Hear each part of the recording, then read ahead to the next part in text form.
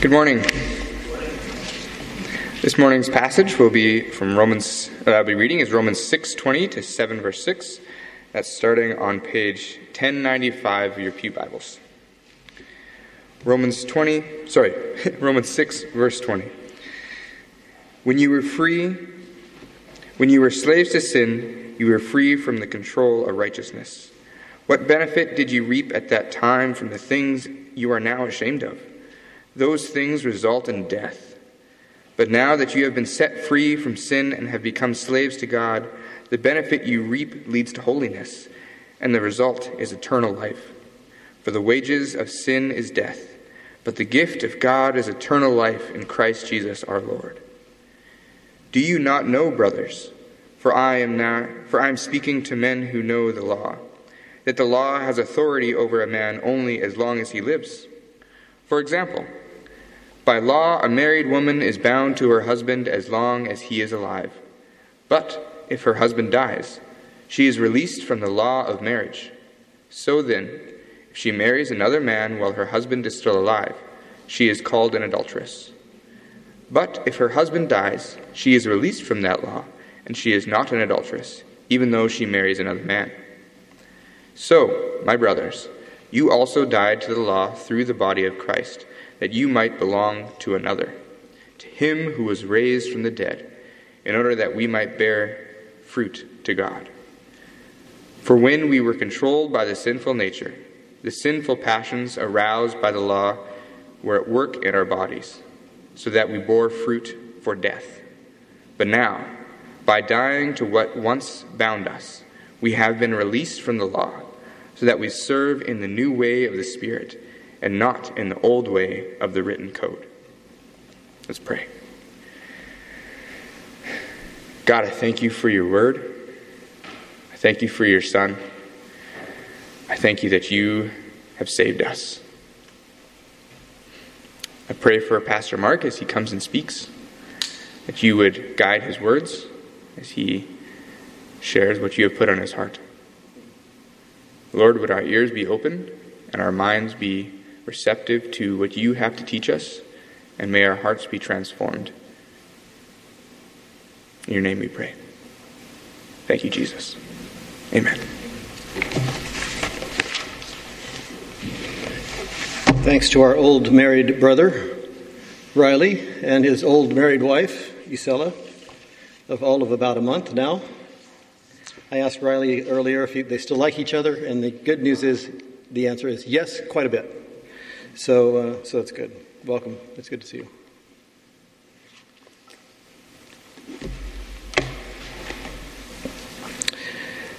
Death.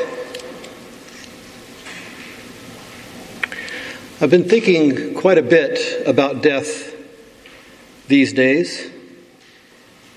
I am, after all, closer to physical death than I've ever been, and so are you, by the way. But I haven't been thinking about it in a morbid sort of dreadful or fearful or avoidant way. But rather, I've been thinking about the relationship of death to life. How can we meaningfully talk about or think about or preach about or teach about or believe and practice what is factual, what is verifiably true, and especially what is both faithfully biblical and historically Christian about death? And can we do so apart from its contrary, which is life? How can we approach this topic in its relationship to life? Now, death is an inevitable and unavoidable reality of life. Indeed, death awaits us all at the end of our physical or earthly lives. Every creature that ever has lived on the earth is moving in that same direction, whether self-consciously, such as us human beings, or subconsciously in the animal kingdom. We live, we die, the end. Or that's the appearance of the situation.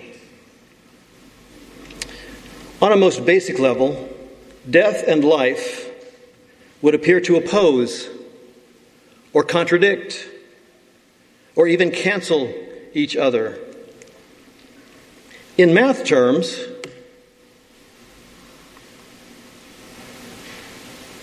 life would be a plus.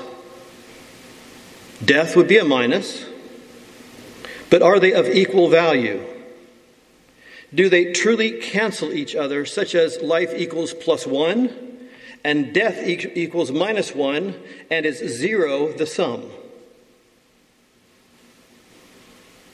Certainly to be alive appears to mean fundamentally not to be dead. And to be dead appears to mean just as fundamentally not to be alive. But is it so simple? Is it biblically, theologically, rationally, and practically possible that there are finite and temporal versions of life and death, and there are infinite and eternal versions of both life and death? Well, the biblical answer to these questions is yes. There are finite, temporal, and limited versions of life and death, and yes, there are also infinite, eternal, and unlimited versions of both. Life and death are not the same. They are not of equal value. They are not two sides of the same coin. They are not merely seasons or phases in our cosmic being of existence. It may surprise us to hear from the biblical point of view that physical death is not the doorway or gateway to eternal life. I'll say that one more time. Physical death is not the doorway or gateway to eternal life. Jesus is. Did Jesus not say, "I am the way, the truth, and the life. No one comes to the Father except through me"? Even more to the point, Jesus also said, "I am the door," or the gate. If anyone enters by, I left out this quotation, I see. If anyone enters by me, he will be saved and will go in and out and find pasture. I am the good shepherd. The good shepherd lays down his life for the sheep. I know my own, and my own know me. Just as the Father knows me, and I know my Father. Furthermore, did not the Holy Spirit say by Paul the apostle of Jesus Christ in 1 Corinthians 15, the last enemy to be destroyed is death? The last enemy to be destroyed is death. That's 1 Corinthians 15 and verse 26. And finally, John was another of Jesus' writing apostles and his closest friend on the earth. Did he not foresee into the future a vision from the Holy Spirit so clear and so sure that he could write it in the past tense? Yes, he did. Then death and Hades were thrown, past tense, were thrown into the lake of fire. Revelation 20 and verse 14. He also said that God in Christ Jesus will wipe away every tear from our eyes, and death shall be no more. Neither shall there be mourning, nor crying, nor pain anymore, for the former things, that is, the lesser things, have passed away. God's word written also says that. So let's take this contextual opportunity to say that death is not our friend.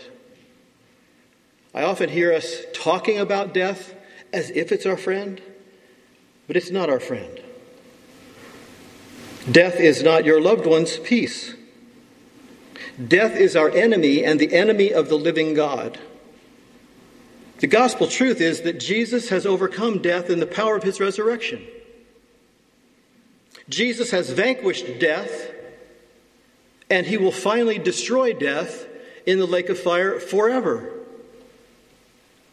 Consequently, Jesus Christ, and not death, is the door or the gateway into eternal life. Indeed, Jesus Christ is eternal life. So one combination of these apparently opposing sides of life and death is finite, temporal, and limited physical death. Note those terms: finite, limited, temporal, physical death, combined with Jesus as our overcoming infinite, eternal, unlimited life. This gives us great and even infinite, eternal, unlimited joy and hope. He gives us this great, infinite, unlimited life, joy, and hope. The other combination, though, finite, temporal, limited physical death that we will all experience, but with finite, temporal, limited physical life, it gives no hope at all. Only, as the writer of Hebrews puts it, a fearful expectation of judgment and a fury of fire that will consume God's adversaries. And so, no, life and death are not equal. Therefore, no, life and death do not cancel each other out. Jesus Christ has defeated death because Jesus Christ is himself eternal life. And he lives forever, interceding on behalf of all his saints, and he will return in glory to raise us up and take us with him into the glory of new heavens and new earth, in which righteousness will dwell once and for all and forever. Jesus minus death equals eternal life. But before we get there, and we will, we've got some significant biblical and theological distance to travel in the ministry of God's Word this morning. I'd like to ask you once again to make sure you have both your Bibles open to Romans 6 and your minds and hearts open to the Spirit of God as Riley prayed for us. But before we continue, I'd also like to add my prayer to the rest of our message. Let's pray together. God our Father, we come before you asking that your Holy Spirit would speak to us,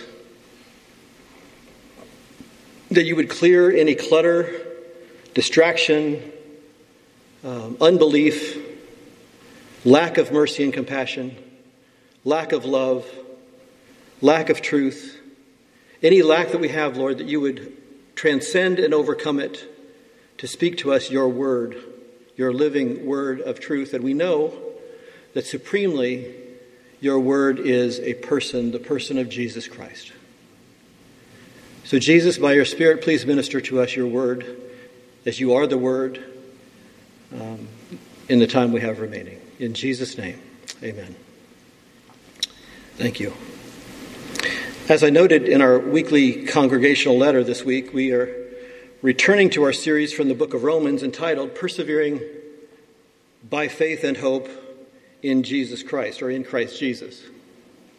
Throughout the whole Bible, the perseverance of God's people is emphasized as a key, fundamental aspect of our biblical Christian character, our witness, our ministry, and our fellowship.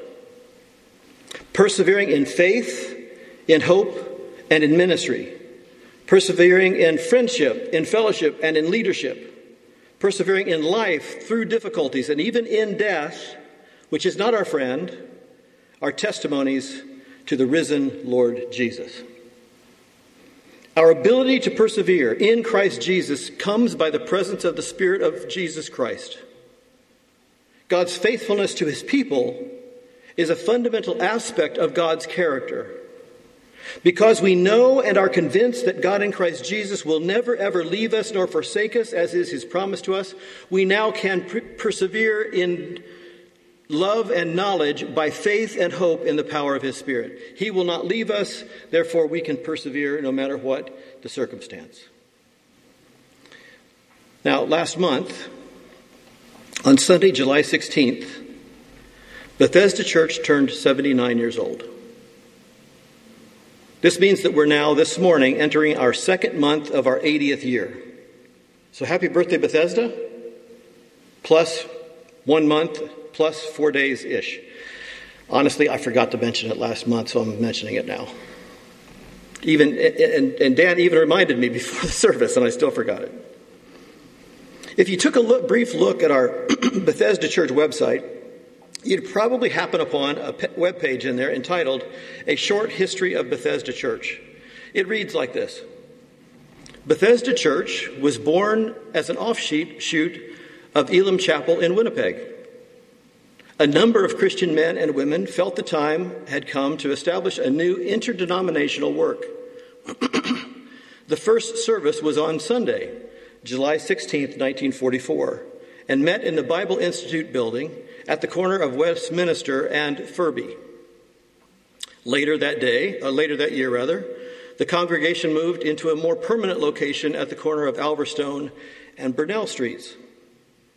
This new family of Christians eagerly served the Lord and stressed prayer, a strong Bible teaching ministry, music, and an active missionary program. The present building of Bethesda Church was dedicated January 14th, 1962, so we're both 61 years old. Although the methodology of doing church is constantly being reevaluated, Bethesda remains true to this day to its founding values. Amen. Much less momentous, I'm sure, in the life and ministry of Jesus' congregation known as Bethesda Church, 16 years ago, on the third Sunday of August 2007, which happened to be the 19th of August, I superintended my first service and preached my first sermon as your senior pastor from right here. 16 years ago, yesterday. There has been much water under the bridge, as they say, and in these 16 years of our ministry together, even more water under our bridge in 30 years of total ministry. It's still flowing, this water under our bridge, and we're still standing on the bridge. And let us make no mistake, the bridge is Jesus Christ himself. There is no other bridge. We are standing on Jesus and have been now into our 80th year. Now I hope, indeed I believe and I pray that our ministries, both mine and Bethesda's, can also be described as persevering by faith and hope in Christ Jesus, which is our sermon title.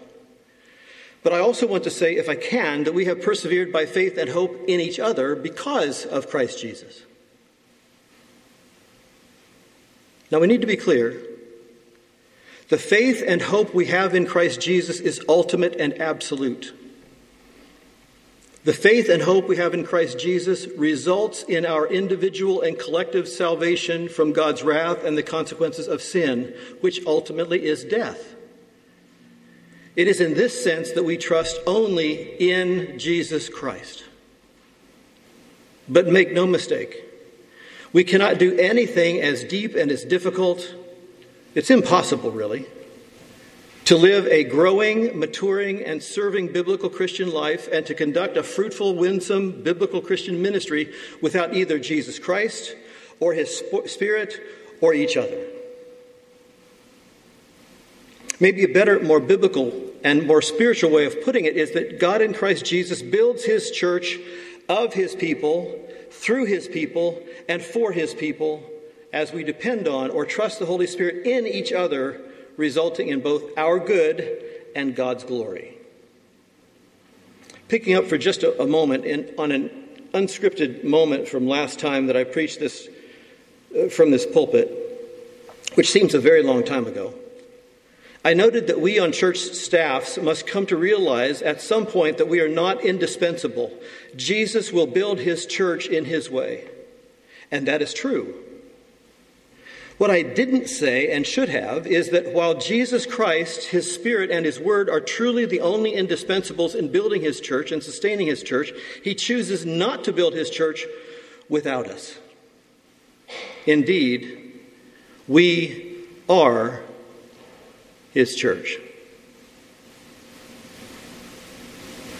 That mutual trust and dependence, first of Jesus Christ and secondly of each other, because we're individually indwelt by his Spirit, the same Spirit that raised Jesus from the dead, these result in the multiplication of Christ's image, the multiplication of Christ's character on the earth through the life and ministry of the Church of Jesus Christ and every single member of it. But the doing of it,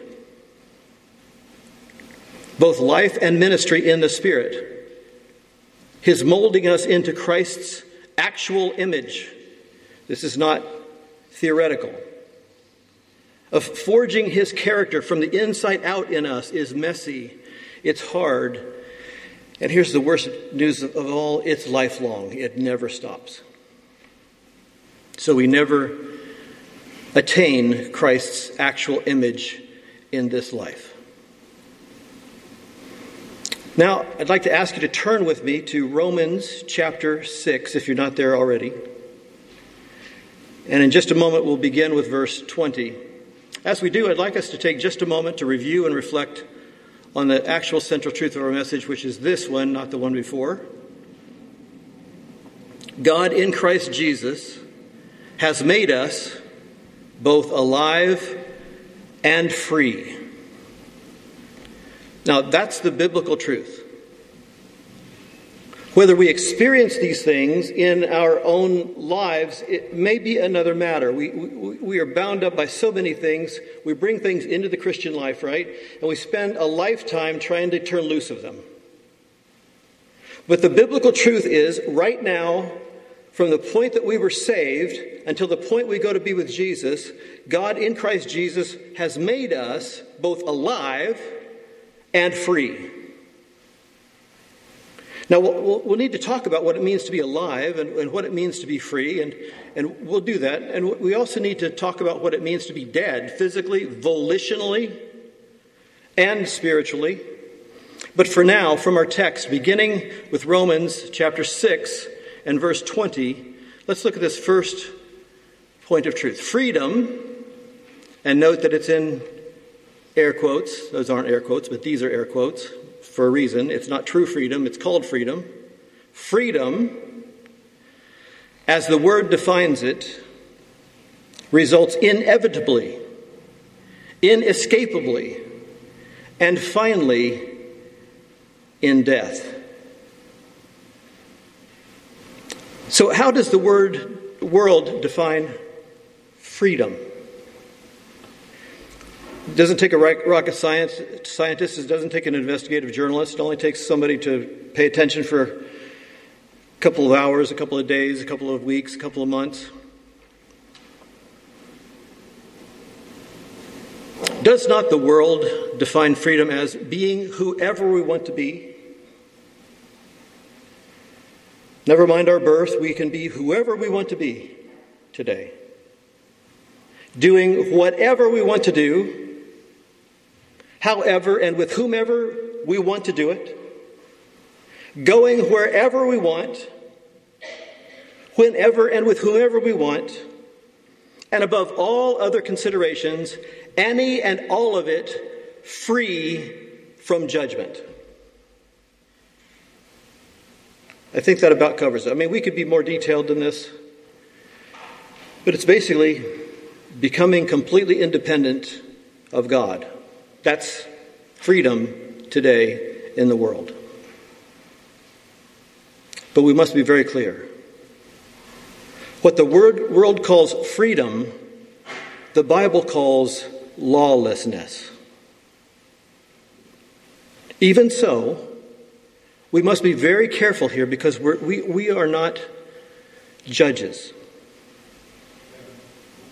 And apart from that knowledge and understanding, we quickly become hypocrites, arrogant and superior, thinking that we're better than others, even better than each other. And this is what the gospel says. We are to love the world as Jesus loves the world.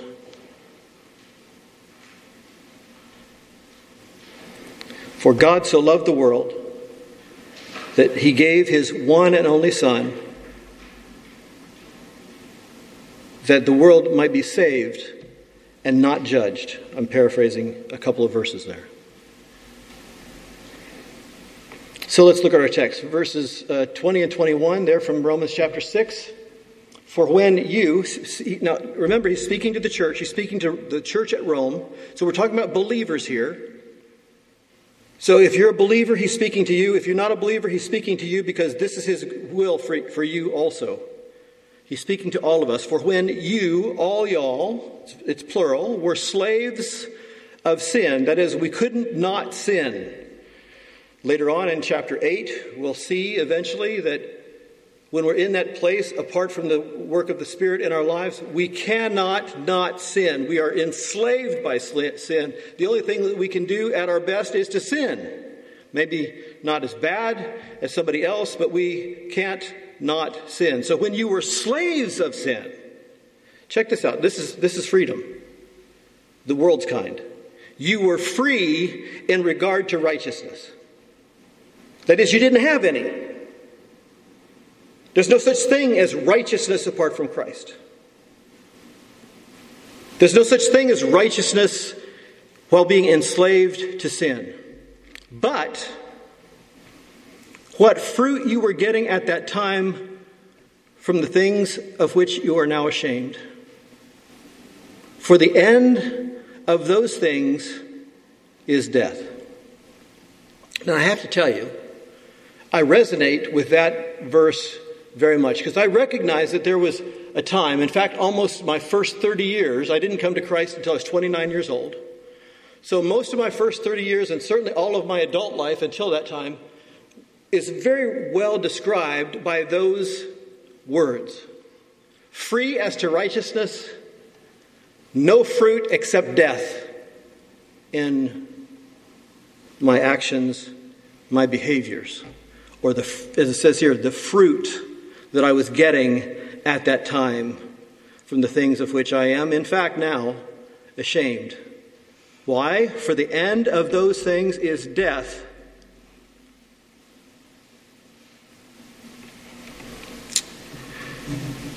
So, freedom, as the world defines it, results inevitably, inescapably, and finally in death. There's a second thing that I'd like for us to see from this text.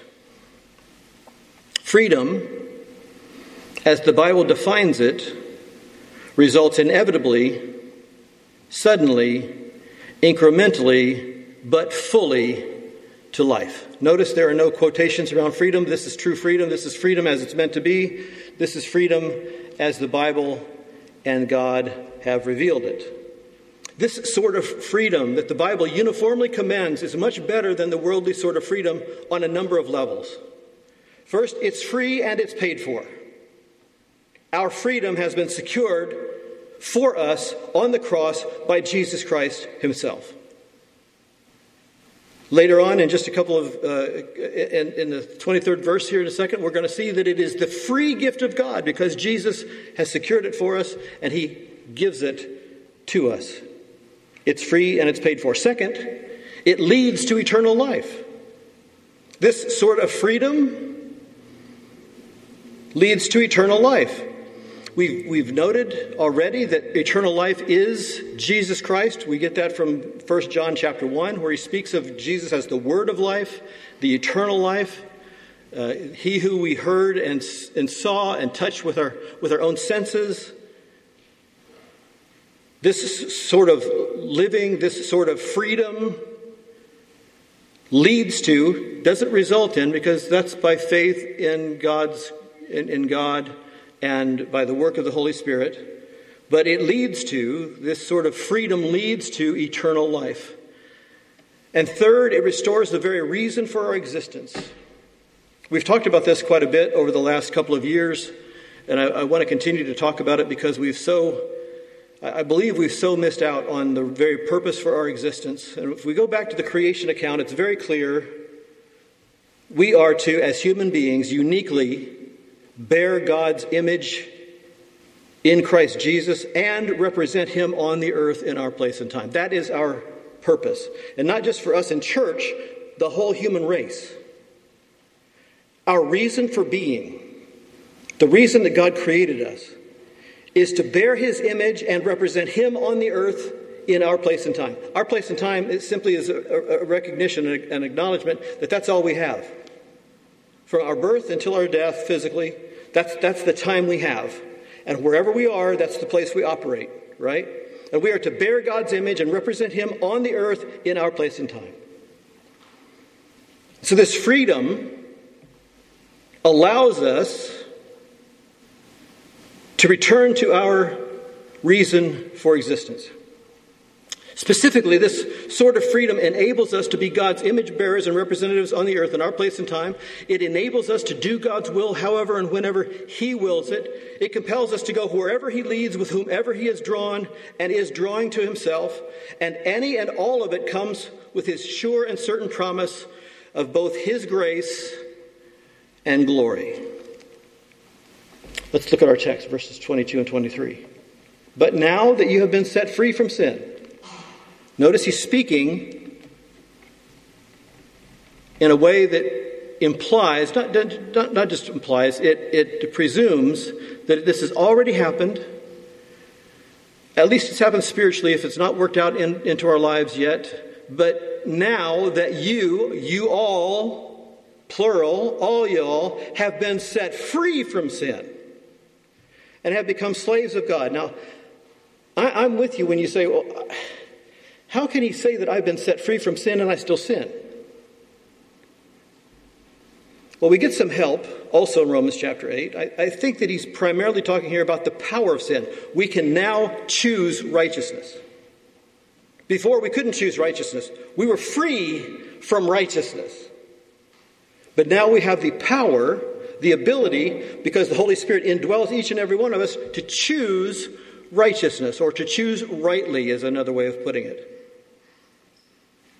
And we have become slaves of God. The fruit you get from this new way of living, this new reality of having been set free from sin and having become slaves of God, the fruit we get, or you get, leads to, I like the NIV word here, it was holiness. In the ESV it says sanctification, which is a high up, kind of theological word that means holiness.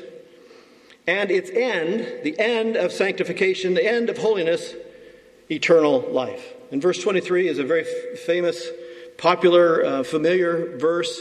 We often use it in evangelism. For the wages of sin is death.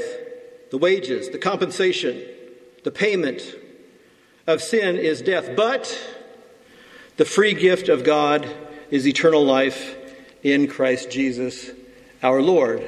So freedom, as the world defines it, results inevitably, inescapably, and finally in death. Freedom, as the Bible defines it, results inevitably, suddenly, incrementally, but fully to life. There's a third thing that we might look at here for just a very brief time. God gave the law to order our earthly lives and to guide us to worship him properly after the fall of humanity into sin. That last part is very important. The law did not come before Adam and Eve fell into sin. It came after. In a very similar way as the way it talks about us in Christ, no longer being under the law, but now we have the law of Christ written on our hearts. In a very similar way to that, Adam and Eve didn't need a law in a sense because they were perfect. They were created without sin. They chose to sin, yes, that's true. But before that time, they were without sin. The law has no power over someone who does not sin or has not sinned or would not sin. The law came after that, right?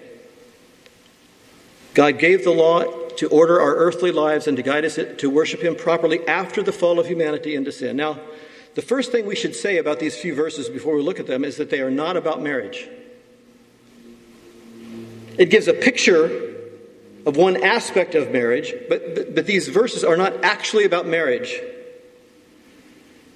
But rather, Paul, by the Holy Spirit, is using a very practical application of the law about marriage as an analogy to our larger relationship with God in Christ Jesus as his church. We might even say as his bride. And that is that the law only has or only had jurisdiction over us while we were alive, while we are alive, physically alive it's talking about, which means its domain, its area of operations the extent of its applicability is this life on this earth. That is, until it's set aside by the lawgiver, or it's superseded by some fulfilling event, or until we die the physical deaths mandated by law because of our fall into sin. But praise be to God, that's not the whole story, right? So let's look at it. Chapter 7, verses 1 through 3. And we know that it's proper for us to look at these together with how Romans chapter 6 ends, because it says, or do you not know, brothers and sisters? Do you not know? For I am speaking to those who know the law, that the law is binding on a person only as long as he lives. So we're talking about our earthly lives here. And here's the example. For a married woman is bound by law to her husband while he lives. But if her husband dies, she is released from the law of marriage. Accordingly, she will be called an adulteress if she lives with another man while her husband is alive. But if her husband dies, she is free from that law. And if she marries another man, she is not an adulteress. Now, there are many things we could talk about here about marriage, but this is not primarily about marriage. This is an example, an analogy to our experience of living with Christ, because we are no longer under the law. So if you want to look at the different parts of it, the dead husband is to the law as the woman is to Christians today. She is free, we are free, and that is the point. Those who are in Christ Jesus have been rendered as dead to the law, because Jesus Christ fulfilled it by taking upon himself our sin, our judgment. Probably a better word that I could have used there is our condemnation, because judgment is ambiguous. We could take that a couple of different ways. And God's wrath, all of it, and so are we. Free from the law and its written code and alive in the Spirit. So the main thing that we need to take away from this is that we are no longer under the law any more than a wife is under the law, bound to her husband who is now dead. The law has effectively been rendered dead. We have effectively been rendered dead to the law because of what Christ has done. And that becomes very clear in the next few verses, verses 4 through 6. And that's where we'll finish. But I do want us to see the summary statement of it before we get there.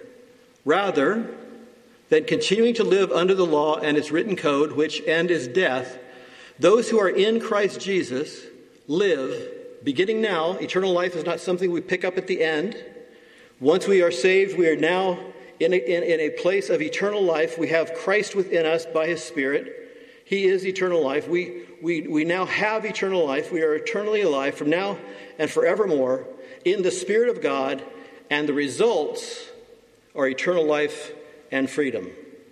Dead to the law, alive in the Spirit. Verse 6 we'll say verse 4. Likewise, my brothers, you also have died to the law through the body of Christ, so that you may belong to another, to him who has been raised from the dead, in order that we may bear fruit for God. Now, I want you to notice this transition that's just happened. When it says that you may belong to another, we are no longer slaves to sin. We are now slaves to God. And because we are now slaves to God, we are now dead to the requirements or the consequences of the law. We are now in Christ, and we are able to be bound with, connected to, associated with, up underneath the sovereignty of Christ. Likewise, my brothers and sisters, you have died to the law through the body of Christ. His dead body rendered us dead to the law. His resurrection rendered us alive in the Spirit. I hope that's clear. So that you may belong to one another, or to another rather, to him who has been raised from the dead, in order that we may bear fruit for God. For while we were living in the flesh, our sinful passions aroused by the law were at work in our members to bear fruit for death. But now, not later, not at some time in a sweet by and by, now we are released from the law, having died to that which held us captive, so that we serve in the new way of the Spirit and not in the old way of the written code. Now, we have to admit, this is complicated. I mean, on one hand, it's simple, dead to the law, alive in the Spirit. But following after Christ, being led by the Holy Spirit, is much more difficult than having a written code and saying, okay, that's the rule, this is what we do. We have to be in an ongoing and daily devotional relationship with God in Christ Jesus. We can't just come to church on a Sunday morning, once or twice or 3 times or 4 times even a month or a week. We have to be in an intimate relationship with Him whereby we are listening to Him. We are following after Him. Yes, our first point of contact is in the Scriptures, but not because of the law, but because of grace. Because we want to know Him. And when we open up the Scriptures, we come face to face with the God of the Scriptures. It is His Word. And His Word is supremely a person, the person of Jesus Christ. And we must know Him. And so it is difficult. It is harder to follow after Jesus than it is to follow a written code. But it's so much more delightful. It's so much more, what's the word? So much more satisfying. And that's not why we do it, but we also don't do it because of duty. We do it because we are called into this relationship with Him, and He loves us, and He gave Himself up for us that we might be free from sin and death, and we might be alive in the Spirit. That the works that we now do, the fruit that we now produce, is lasting. Unto eternal life, the Scripture says. Let's pray together. God our Father, we thank You for this, Your Word. We thank You for Your faithfulness all the way to the cross to make us dead to the law. Because You took upon our sin onto Your body that was rendered dead. You died for us in every sense. And because of that, we could be made alive. Alive to Your Spirit, alive in Your Spirit, and alive for Your use and Your glory. Thank You, Lord. I pray that You would use these words of Yours and these feeble words of mine to grow us up into the knowledge of Christ, which is the goal of Your Word and Spirit working together. In Jesus' name, amen. Thank you. Thank you, worship team, or duo. So this Sunday is the 3rd Sunday of the month, and on the 3rd Sunday of the month, we pray for people who would like to come, and I'll just be sitting here on the steps. If Elder George, if you would join me up here, that'd be great. And if we have a woman who would come and pray also with any ladies who would like to have a lady praying for you, that would be great also. But before we release, I wanted us to hear these words from 1 Peter chapter 1, verse 13. Therefore, preparing your minds for action and being sober-minded, set your hope fully on the grace that will be brought to you at the revelation of Jesus Christ.